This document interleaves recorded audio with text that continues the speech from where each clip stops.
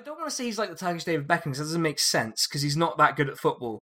But he was an insane. He did marry a Spice Girl, though.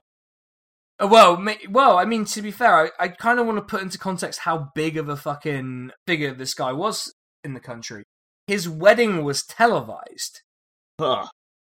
Like, his wedding was televised. That's how big a fucking deal this guy is, right? Yeah. And he was a very good striker, despite being a awkward looking guy. This is what the guy looked like. He was a lanky, awkward striker who the ball would hit in the correct way and he would score goals that way. There you go. Yeah, there's our guy. That's our guy for today, Hakan Şükür. Now, if I told you this guy basically holds every meaningful record for a striker in Turkey, what do you think he would be doing right now? Like, based on what footballers usually do, what do you reckon they're up to? Developing a massive drug addiction. Well... Match of the day. Well, yeah, you'd think so. Well, judging from the way his neck is the same width as his head, is he selling pepperami? Oh, no. Well, no, he's not selling pepperami. I guess we'll get to what he's doing. I say none of that is right. But would you believe that after a very successful club career, he played for his local club Sakaryaspor, then had a little spell at Bursaspor, who were not good back then. And then Galatasaray, he moves to the big boy club. Galatasaray moves to Italy for 5 matches. Turns out he's shit in Italy. Comes back to Galatasaray. Is very good there. Moves back to Italy. Is shit again. Then moves to... And by the way, is shit for 2 years. Then moves to England to play for fucking Blackburn. Is shit again. And then moves to Galatasaray again, where he is good. So he has basically played good football for 2 clubs in total, and one of them he's played for 3 times. Huh. Just stay out of Italy, man. Just don't go there. And don't go to Blackburn apparently, because he fucking ate shit there real bad. And also for those interested, he does have some interesting records. He scored the fastest ever goal in a World Cup in 2002, which is pretty fun. He is Turkey's top goal scorer ever. He scored 51 goals in 112 games. For those of you who don't know, that's good. That's good. That's a really good ratio, by the way. And yeah, so a little bit about Hakan Şükür. So Erdogan really likes to be perceived as close to football, right? He because football, as we discussed in the main episode, has this cultural clout, and that cultural clout translates into political importance.